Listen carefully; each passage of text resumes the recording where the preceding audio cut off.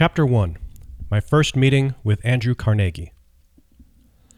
For more than a quarter of a century, my major purpose has been that of isolating and organizing into a philosophy of achievement the causes of both failure and success, with the object of being helpful to others who have neither the inclination nor the opportunity to engage in this form of research.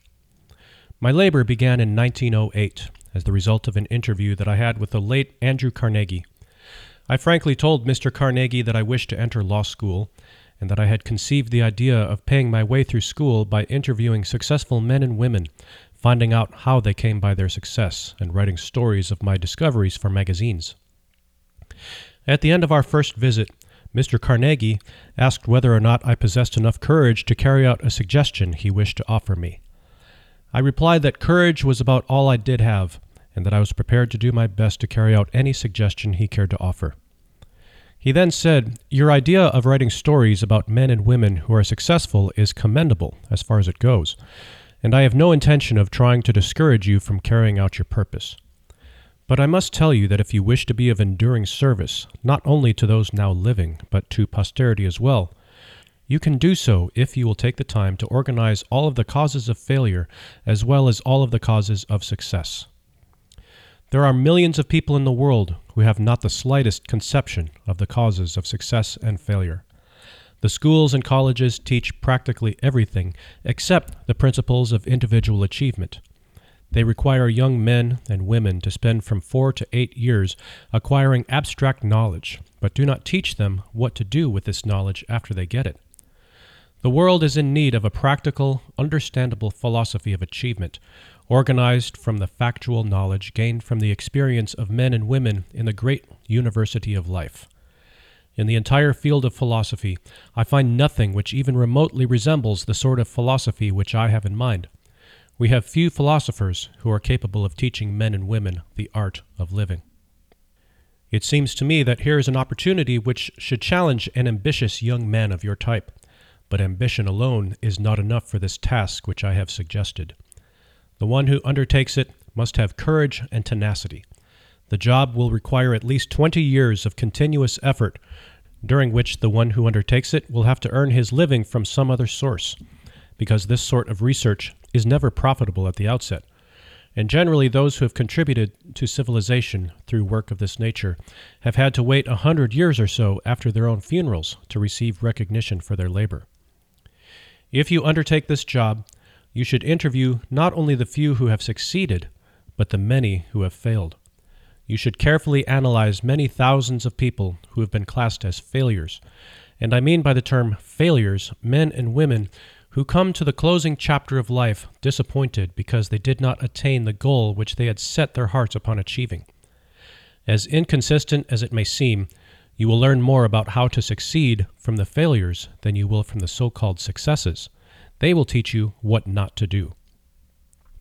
Along toward the end of your labor, if you carry it through successfully, you will make a discovery which may be a great surprise to you. You will discover that the cause of success is not something separate and apart from the man, that it is a force so intangible in nature that the majority of men never recognize it, a force which might be properly called the other self. Noteworthy is the fact that this other self seldom exerts its influence or makes itself known except at times of unusual emergency, when men are forced through adversity and temporary defeat to change their habits and to think their way out of difficulty. My experience has taught me that a man is never quite so near success as when that which he calls failure has overtaken him, for it is on occasions of this sort that he is forced to think. If he thinks accurately and with persistence, he discovers that so-called failure usually is nothing more than a signal to rearm himself with a new plan or purpose. Most real failures are due to limitations which men set up in their own minds. If they had the courage to go one step further, they would discover their error. Begin life anew. Mr. Carnegie's speech reshaped my entire life and planted in my mind a burning purpose which has driven me ceaselessly, and this despite the fact that I had but a vague idea as to what he meant by the term other self. During my labor of research into the causes of failure and success, I've had the privilege of analyzing more than 25,000 men and women who were rated as failures, and over 500 who were classed as successful. Many years ago, I caught my first glimpse of that other self Mr. Carnegie had mentioned. The discovery came, as he said it would, as the result of two major turning points of my life, which constituted emergencies that forced me to think my way out of difficulties such as I had never before experienced. I wish it were possible to describe this discovery without the use of the personal pronoun, but this is impossible because it came through personal experiences from which it cannot be separated. To give you the complete picture, I shall have to go back to the first of these two major turning points and bring you up to the discovery step by step. The research necessary for the accumulation of the data from which the 17 principles of achievement and the 30 major causes of failure were organized required years of labor. I had reached the false conclusion that my task of organizing a complete philosophy of personal achievement had been completed. Far from having been completed, my work had merely begun. I had erected the skeleton of a philosophy by organizing the 17 principles of achievement and the 30 major causes of failure, but that skeleton had to be covered with the flesh of application and experience. Moreover, it had to be given a soul through which it might inspire men and women to meet obstacles without going down under them. The soul, which had yet to be added, as I discovered later, became available only after my other self made its appearance through two major turning points of my life. Resolving to turn my attention and whatever talents I might possess into monetary returns through business and professional channels, I decided to go into the profession of advertising, and I became the advertising manager of the LaSalle Extension University of Chicago. Everything went along beautifully for 1 year, at the end of which I was seized by a violent dislike for my job and I resigned. I then entered the chain store business with the former president of the LaSalle Extension University and became the president of the Betsy Ross Candy Company. Unfortunate, or what seemed to me at the time to be unfortunate, disagreements with business associates disengaged me from that undertaking. The lure of advertising still was in my blood, and I tried again to give expression to it by organizing a school of advertising and salesmanship as a part of Bryant and Stratton Business College. The enterprise was sailing smoothly, and we were making money rapidly when the United States entered World War I. In response to an inner urge which no words can describe, I walked away from the school and entered the service of the United States government under President Woodrow Wilson's personal direction, leaving a perfectly sound business to disintegrate.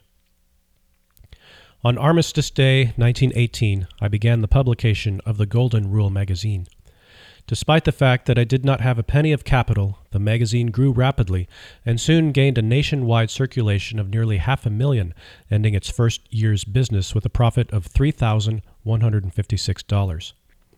Some years later, I learned from an experienced publisher that no man experienced in the publication and distribution of national magazines would think of starting such a magazine with less than $500,000 of capital. The Golden Rule magazine and I were destined to part company. The more we succeeded, the more discontented I became, until finally, due to an accumulation of petty annoyances caused by business associates, I made them a present of the magazine and stepped out. Through that move, perhaps I tossed a small fortune over my shoulder. Next, I organized a training school for salesmen. My first assignment was to train a sales army of 3,000 people for a chain store company, for which I received $10 for each salesman who went through my classes. Within 6 months, my work had netted me a little over $30,000. Success, as far as money was concerned, was crowning my efforts with abundance. Again, I became fidgety inside. I was not happy. It became more obvious every day that no amount of money would ever make me happy. Without the slightest reasonable excuse for my actions, I stepped out and gave up a business from which I might easily have earned a healthy salary. My friends and business associates thought I was crazy, and they were not backward about saying so. Frankly, I was inclined to agree with them, but there seemed nothing I could do about it. I was seeking happiness, and I had not found it. At least that is the only explanation I could offer for my unusual actions. What man really knows himself? That was during the late fall of 1923. I found myself stranded in Columbus, Ohio, without funds, and worse still, without a plan by which to work my way out of my difficulty. It was the first time in my life that I had actually been stranded because of lack of funds. Many times previously, I had found money to be rather shy, but never before had I failed to get what I needed for my personal conveniences. The experience stunned me. I seemed totally at sea as to what I could or should do. I thought of a dozen plans by which I might solve my problem, but dismissed them all as being either impractical or impossible of achievement. I felt like one who was lost in a jungle without a compass. Every attempt I made to work my way out brought me back to the original starting point. For nearly 2 months, I suffered with the worst of all human ailments, indecision. I knew the 17 principles of personal achievement, but what I did not know was how to apply them. Without knowing it, I was facing one of those emergencies of life through which Mr. Carnegie had told me men sometimes discover their other selves. My distress was so great that it never occurred to me to sit down and analyze its cause and seek its cure. Defeat is converted into victory.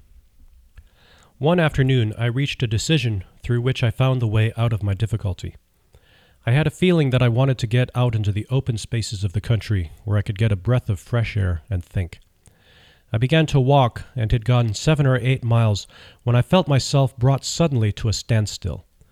For several minutes I stood there as if I had been glued to my tracks. Everything around me went dark. I could hear the loud sound of some form of energy which was vibrating at a very high rate. Then my nerves became quiet, my muscles relaxed, and a great calmness came over me.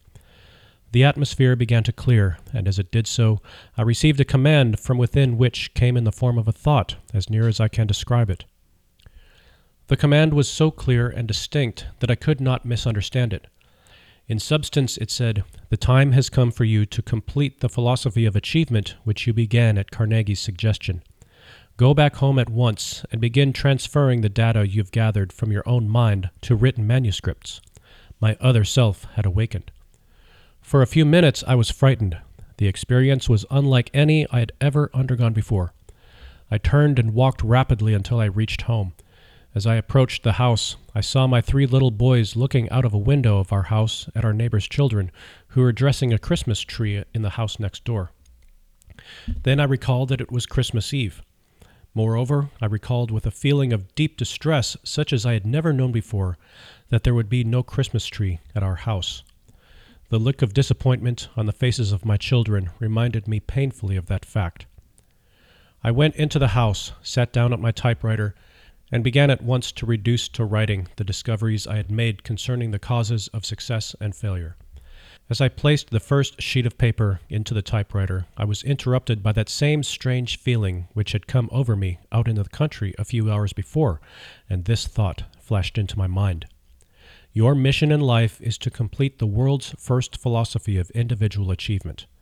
You have been trying in vain to escape your task, each effort having brought you failure. You are seeking happiness.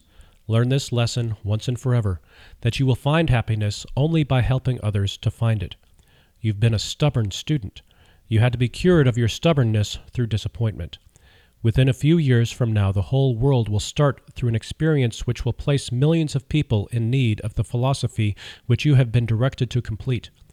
Your big opportunity to find happiness by rendering useful service will have come. Go to work, and do not stop until you've completed and published the manuscripts which you have begun. I was conscious of having arrived at last at the end of life's rainbow, and I was happy. Doubt makes its appearance. The spell, if the experience may be so called, passed away. I began to write. Shortly thereafter, my reason suggested to me that I was embarking upon a fool's mission. The idea of a man who was down and almost out, presuming to write a philosophy of personal achievement, seemed so ludicrous that I laughed hilariously, perhaps scornfully. I squirmed in my chair, ran my fingers through my hair, and tried to create an alibi that would justify me in my own mind in taking the sheet of paper out of my typewriter before I had really begun to write. But the urge to continue was stronger than the desire to quit.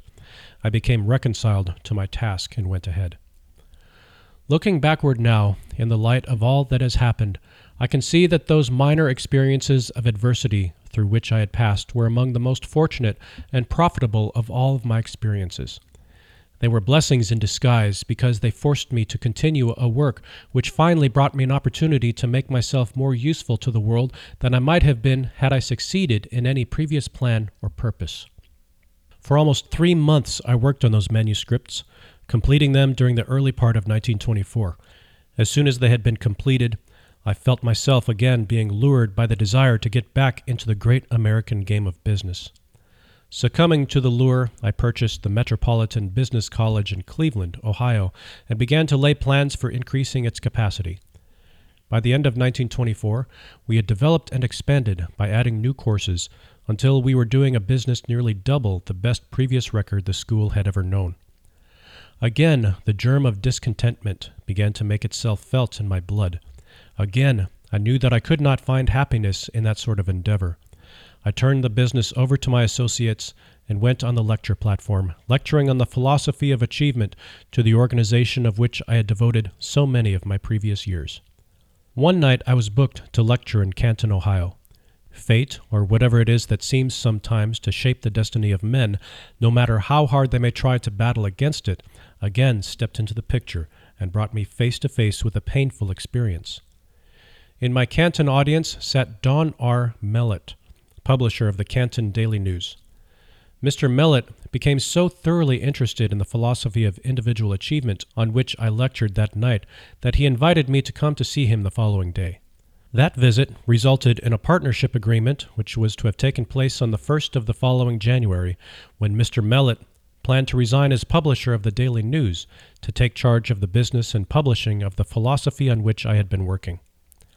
However, in July 1926, Mr. Mellett was murdered by Pat McDermott, an underworld character, and a Canton, Ohio policeman, both of whom were sentenced to life imprisonment. He was murdered because he was exposing in his newspaper a hookup between the bootleggers and certain members of the Canton police force. The crime was one of the most shocking that the Prohibition era produced.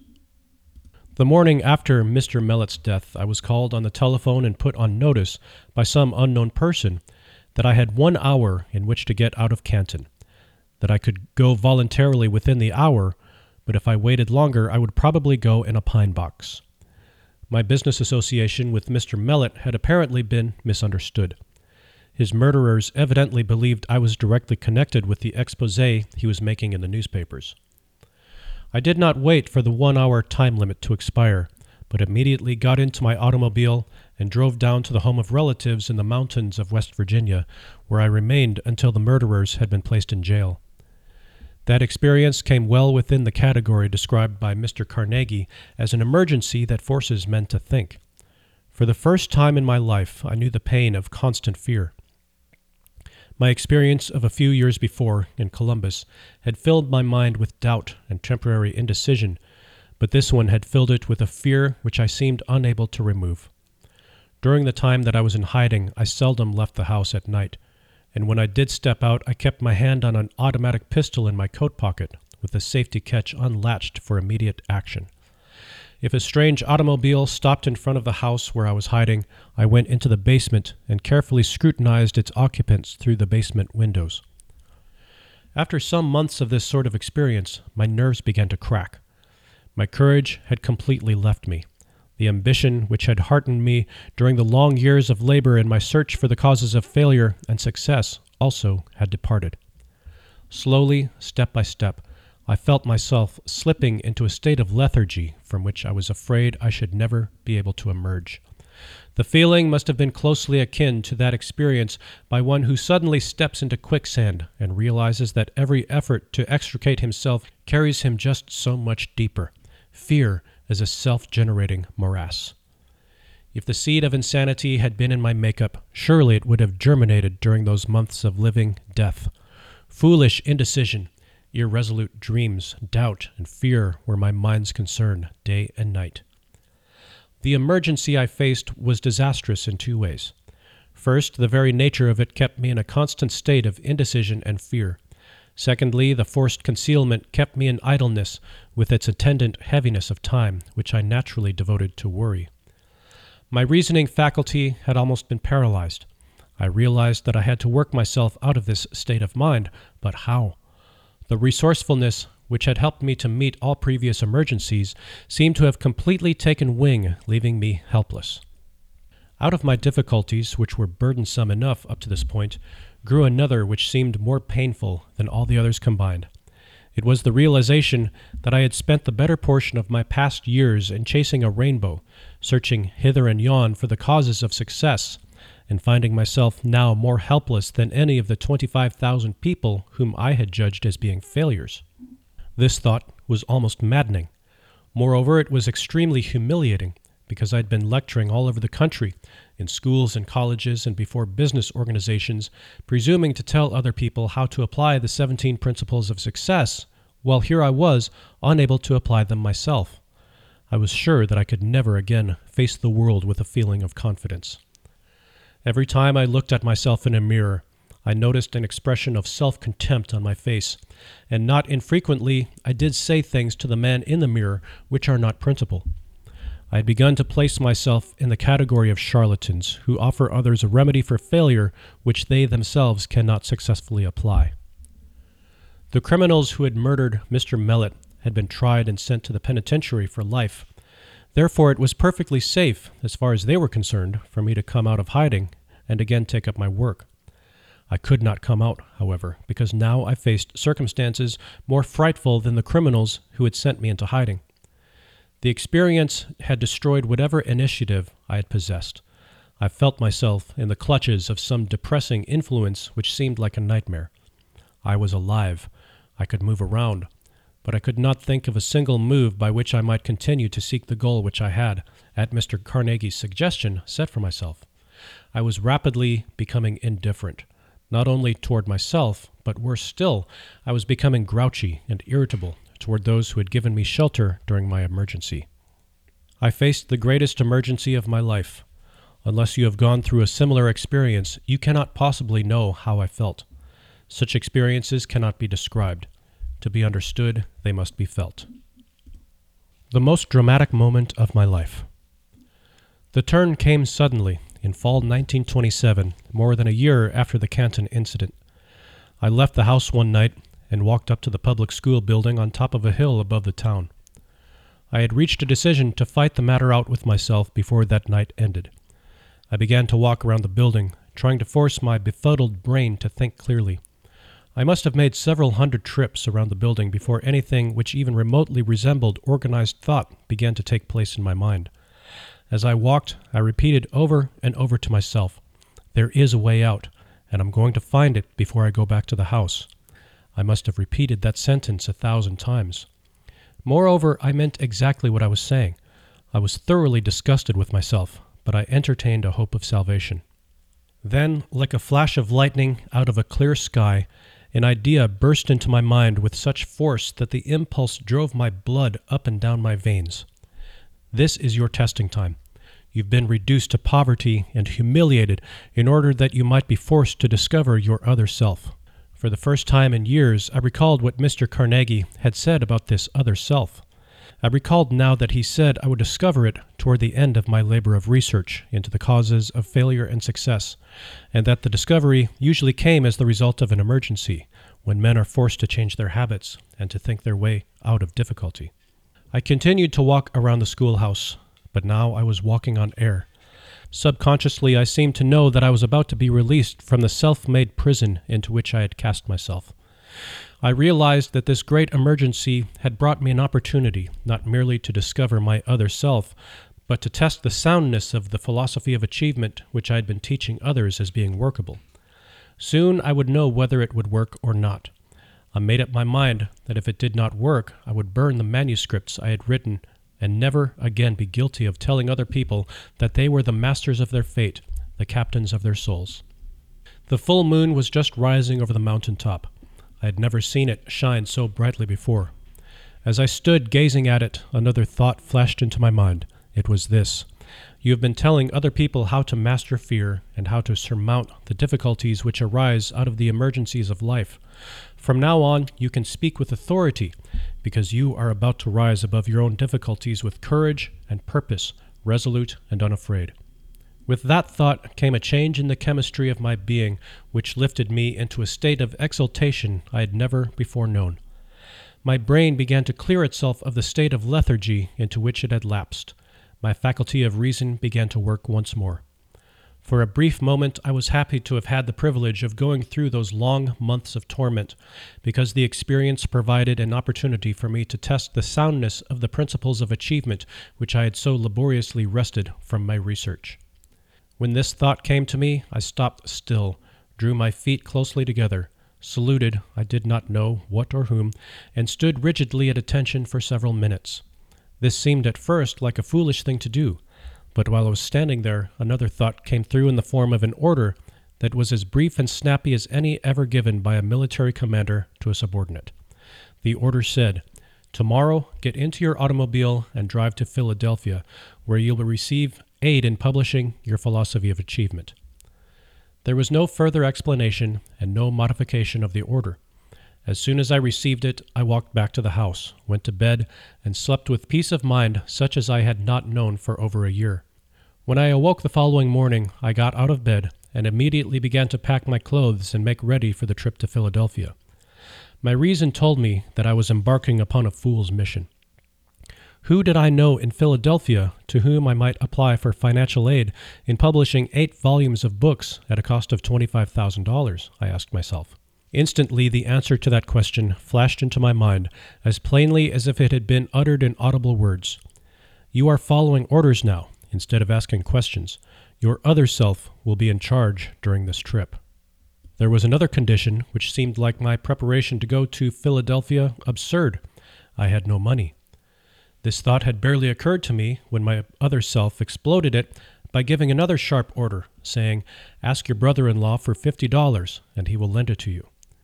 The order seemed definite and final. Without further hesitation, I followed instructions. When I asked my brother-in-law for the money, he said, "Why, certainly, you can have $50, but if you're going to be gone very long, you'd better take $100. I thanked him, and I said I thought $50 would be enough. I knew it was not enough, but that was the amount my other self had commanded me to ask for, and that is the amount I secured. I was greatly relieved when I found that my brother-in-law was not going to ask me why I was going to Philadelphia. If he had known all that had taken place in my mind during the previous night, he perhaps would have thought I should go to a psychiatric hospital for treatment instead of going to Philadelphia on a wild goose chase. My other self takes command. I left with my head telling me I was a fool, and my other self commanding me to ignore the challenge and carry out my instructions. I drove all night, arriving in Philadelphia the next morning. My first thought was to look up a modestly priced boarding house where I could rent a room for about $1 a day. Here again my other self took charge and gave the command to register at the most exclusive hotel in the city. With a little more than $40 of my remaining capital in my pocket, it seemed like financial suicide when I marched up to the desk and asked for a room. Or rather, I should say I started to ask for a room when my newly discovered other self gave the order to ask for a suite of rooms, the cost of which would about consume my remaining capital in 2 days. I obeyed. The bellboy picked up my bags, handed me my claim check for my automobile, and bowed me toward the elevator as if I were the Prince of Wales. It was the first time in more than a year that any human being had shown me such deference. My own relatives, with whom I had been living, far from having shown me deference, had, so I imagined, felt that I was a burden on their hands, and I'm sure that I was, because no man in the frame of mind that I had been for the past year could be anything other than a burden to all with whom he came into contact. It was becoming apparent that my other self was determined to wean me away from the inferiority complex which I had developed. I tossed the bellboy $1. I started to estimate what my hotel would be by the end of the week when my other self commanded me to get my mind entirely off of all thoughts of limitation and to conduct myself, for the time being, just as I would if I had all the money I wanted in my pockets. The experience I was passing through was both new and strange to me. I had never posed as being anything other than what I believed myself to be. For nearly half an hour, this other self gave orders which I followed to the letter during the subsequent period of my stay in Philadelphia. The instructions were given through the medium of thought, which presented themselves in my mind with such force that they were readily distinguishable from my ordinarily self-created thoughts. I receive strange orders from a strange source. My instructions began in this fashion. You are now completely in charge of your other self. You are entitled to know that two entities occupy your body, as in fact two similar entities occupy the body of each living person on Earth. One of these entities is motivated by and responds to the impulse of fear. The other is motivated by and responds to the impulse of faith. For more than a year, you've been driven like a slave by the fear entity. Night before last, the faith entity gained control over your physical body, and you are now motivated by that entity. For the sake of convenience, you may call this faith entity your other self. It knows no limitations, has no fears, and recognizes no such word as impossible. You were directed to select this environment of luxury in a good hotel as a means of discouraging the return to power of the fear entity. That fear-motivated old self is not dead, it has merely been dethroned. And it will follow you around wherever you go, awaiting a favorable opportunity to step in and take charge of you again. It can gain control of you only through your thoughts. Remember this, and keep the doors to your mind tightly closed against all thoughts which seek to limit you in any manner whatsoever, and you will be safe. Do not permit yourself to worry about the money you will need for your immediate expenses. That will come to you by the time you must have it. Now, let us get down to business. First of all, you should know that the faith entity now in charge of your body performs no miracles, nor does it work in opposition to any of nature's laws. As long as it is in charge of your body, it will guide you when you call on it, through impulses of thought which it will place in your mind, in carrying out your plans through the most logical and convenient natural media available. Above everything else, get this fact clearly fixed in your mind, that your other self will not do your work for you. It will only guide you intelligently in achieving for yourself the objects of your desires. This other self will aid you in translating your plans into reality. Moreover, you should know that it begins always with your major or most pronounced desire. At this time, your major desire, the one which brought you here, is to publish and distribute the results of your research into the causes of success and failure. You estimate that you will need approximately $25,000. Among your acquaintances, there is a man who will supply you with this needed capital. Begin at once to call into your mind the names of all persons of your acquaintance whom you have reason to believe might be induced to furnish the financial aid you require. When the name of the logical person comes into your mind, you will recognize it immediately. Communicate with that person, and the aid you seek will be given. In your approach, however, present your request in terminology such as you would use in the usual course of business transactions.